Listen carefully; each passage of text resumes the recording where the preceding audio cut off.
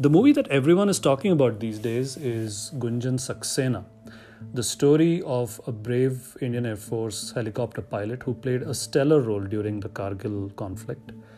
This movie really surprised me with its reaction because it was meant to be a very inspiring tale. Obviously, there's so much to get inspired from. If you read about the story of Gunjan, how she overcame the odds and sort of became successful, a woman being successful in a man's world.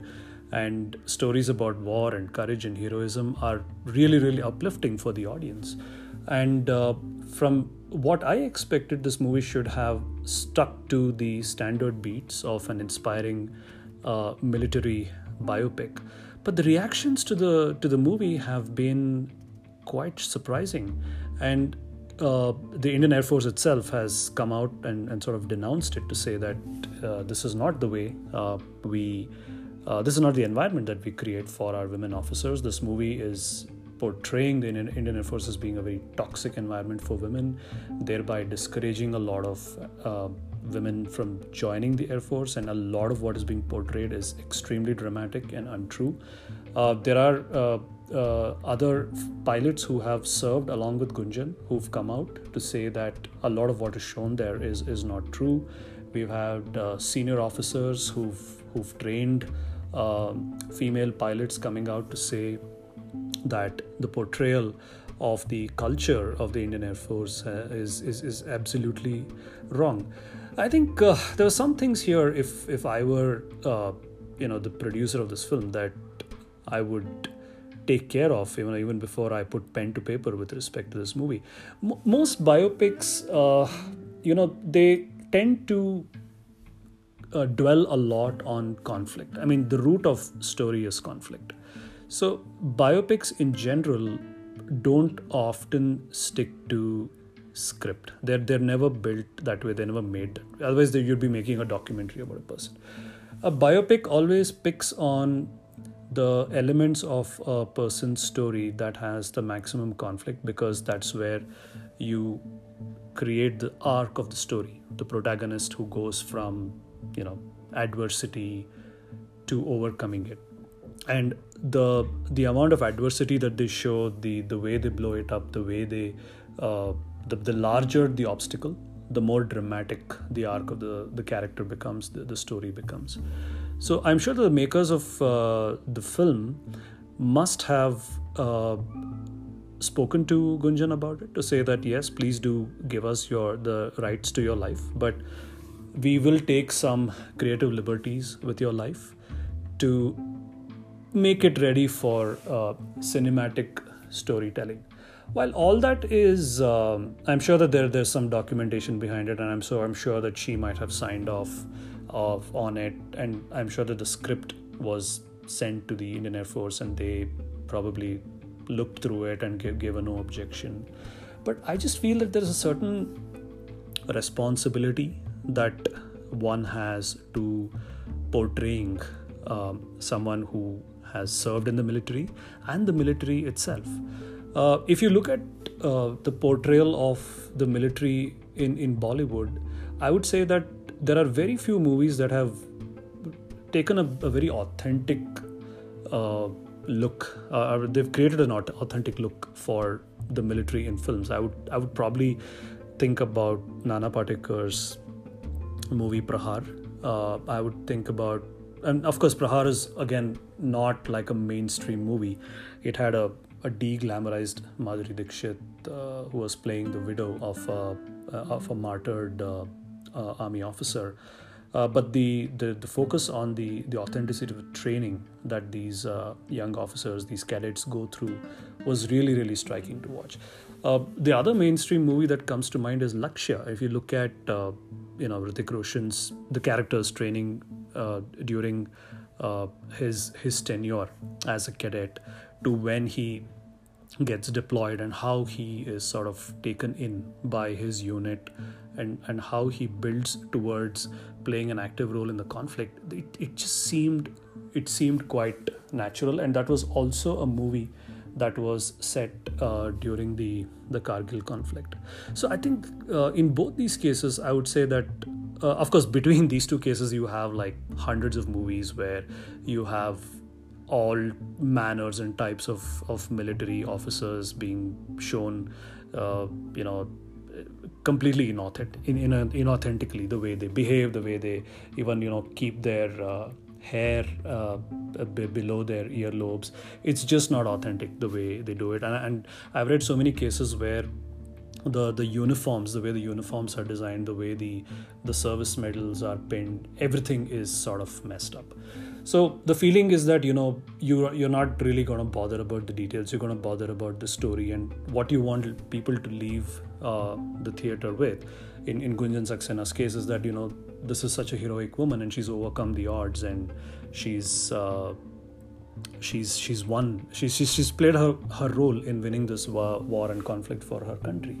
But unfortunately, the times that we live in, there is a responsibility, I think, that a lot of people want to assign people in the creative field, especially, and they feel that yes, you should entertain us, but please do so authentically. You know, we know what we are signing up for. If we go and watch a slapstick movie like Houseful 4, I'm not going to go and expect authenticity in the way a medieval Rajasthani king is portrayed, or how, you know, the tropes of that era are being portrayed. But if I'm going to watch a biopic about a real person who is still alive and a person whose story is quite inspirational, then I think there is a responsibility of the filmmakers to be as authentic as possible. There is going to be drama. I mean, you are obviously going to dramatize a lot of what happens there, but trying to cover like these things are the table stakes. You know, the where if you try and portray that this character has won a medal, a medal of valor that she has not, that is also being contested.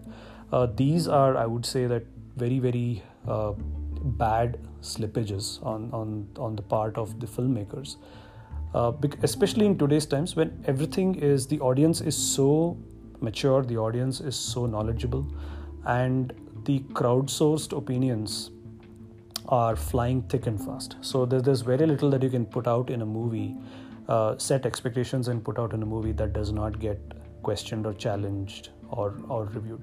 So coming back to Gunjan Saxena, I think kudos to Dharma Productions for having picked the story of this young lady. I think it's a story that needed to be told, but I feel that they should have been a lot more authentic and taken a lot more responsibility towards telling her story in such a way that she and her organization are portrayed in the most realistic fashion possible. The other side of the argument also, and that's something that we should all think about, is do we as a nation take things too seriously? And that's a question that we need to ask ourselves, because if you look at Hollywood, I mean, today a movie like a Top Gun is sort of revered, and there's Top Gun Maverick coming out later this year or next year. And if you look at Top Gun and you ask a fighter pilot that, is this your life? And they might say that, hey, you know, this is completely stylized from the point of view of our lives. But, you know, we love Tom and we love the way the story has been told. We talk about this conflicts, this sort of hotshot image that is created of the pilots. That is something that happened in the 80s, and it sort of worked out. If you look at the way they showed pilots in Behind Enemy Lines, the movie that came out around the year 2000, where there's a fighter pilot who has to bail out and parachute down behind enemy lines. That was probably a more authentic, chaotic, the real world chaos of being a fighter pilot was shown in a much more authentic fashion in a movie like that. And then you have you have these very gritty movies, the Platoons of the world, the Full Metal Jackets of the world, that sort of take you as an audience member deep into the day-to-day of the war, you know, into the jungles, into the bushes, in the middle of sniper fire. They show people wounded, they show people struggling, they show atrocities. So, as a filmmaker, you have an option between sort of what they call in film theory as realism and formalism.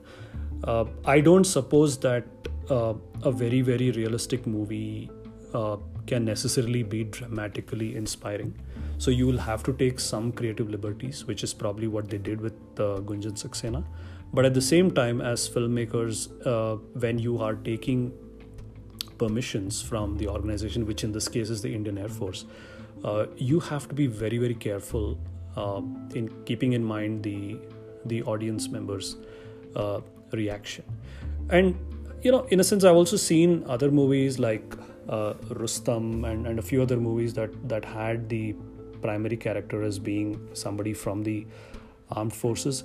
Those movies somehow did not get this kind of flack, perhaps because the focus of the movie was possibly, in Rustam's case, on the legal battle where he was arrested and then acquitted for the murder of his wife.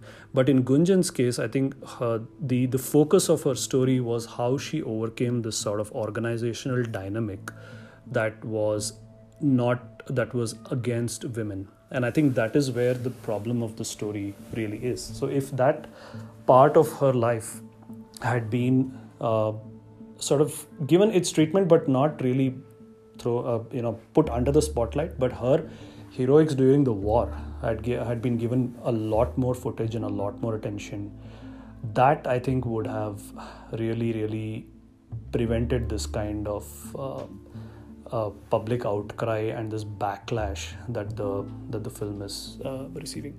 Finally, I think from a point of view of the Indian Air Force or any organization that is giving these no objection certificates, I think they would do very well to sort of keep the final cut in mind as well before releasing the movie, to give the final no objection. You can give a no objection when you read a script and say, okay, you can shoot and you can portray the Indian Air Force and we might give you access to some of our facilities, and you can create an authentic showcase for your viewers, but we need to see the final cut before you take it to the censor board and then you release it.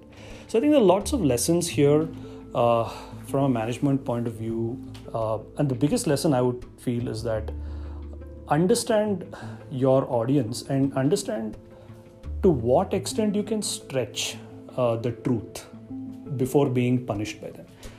I think in the case of many movies, they've smartly stayed within the limit of what is possible without a backlash. But I think in the case of Gunjan Saxena, probably the rubber band was stretched so much that it finally snapped.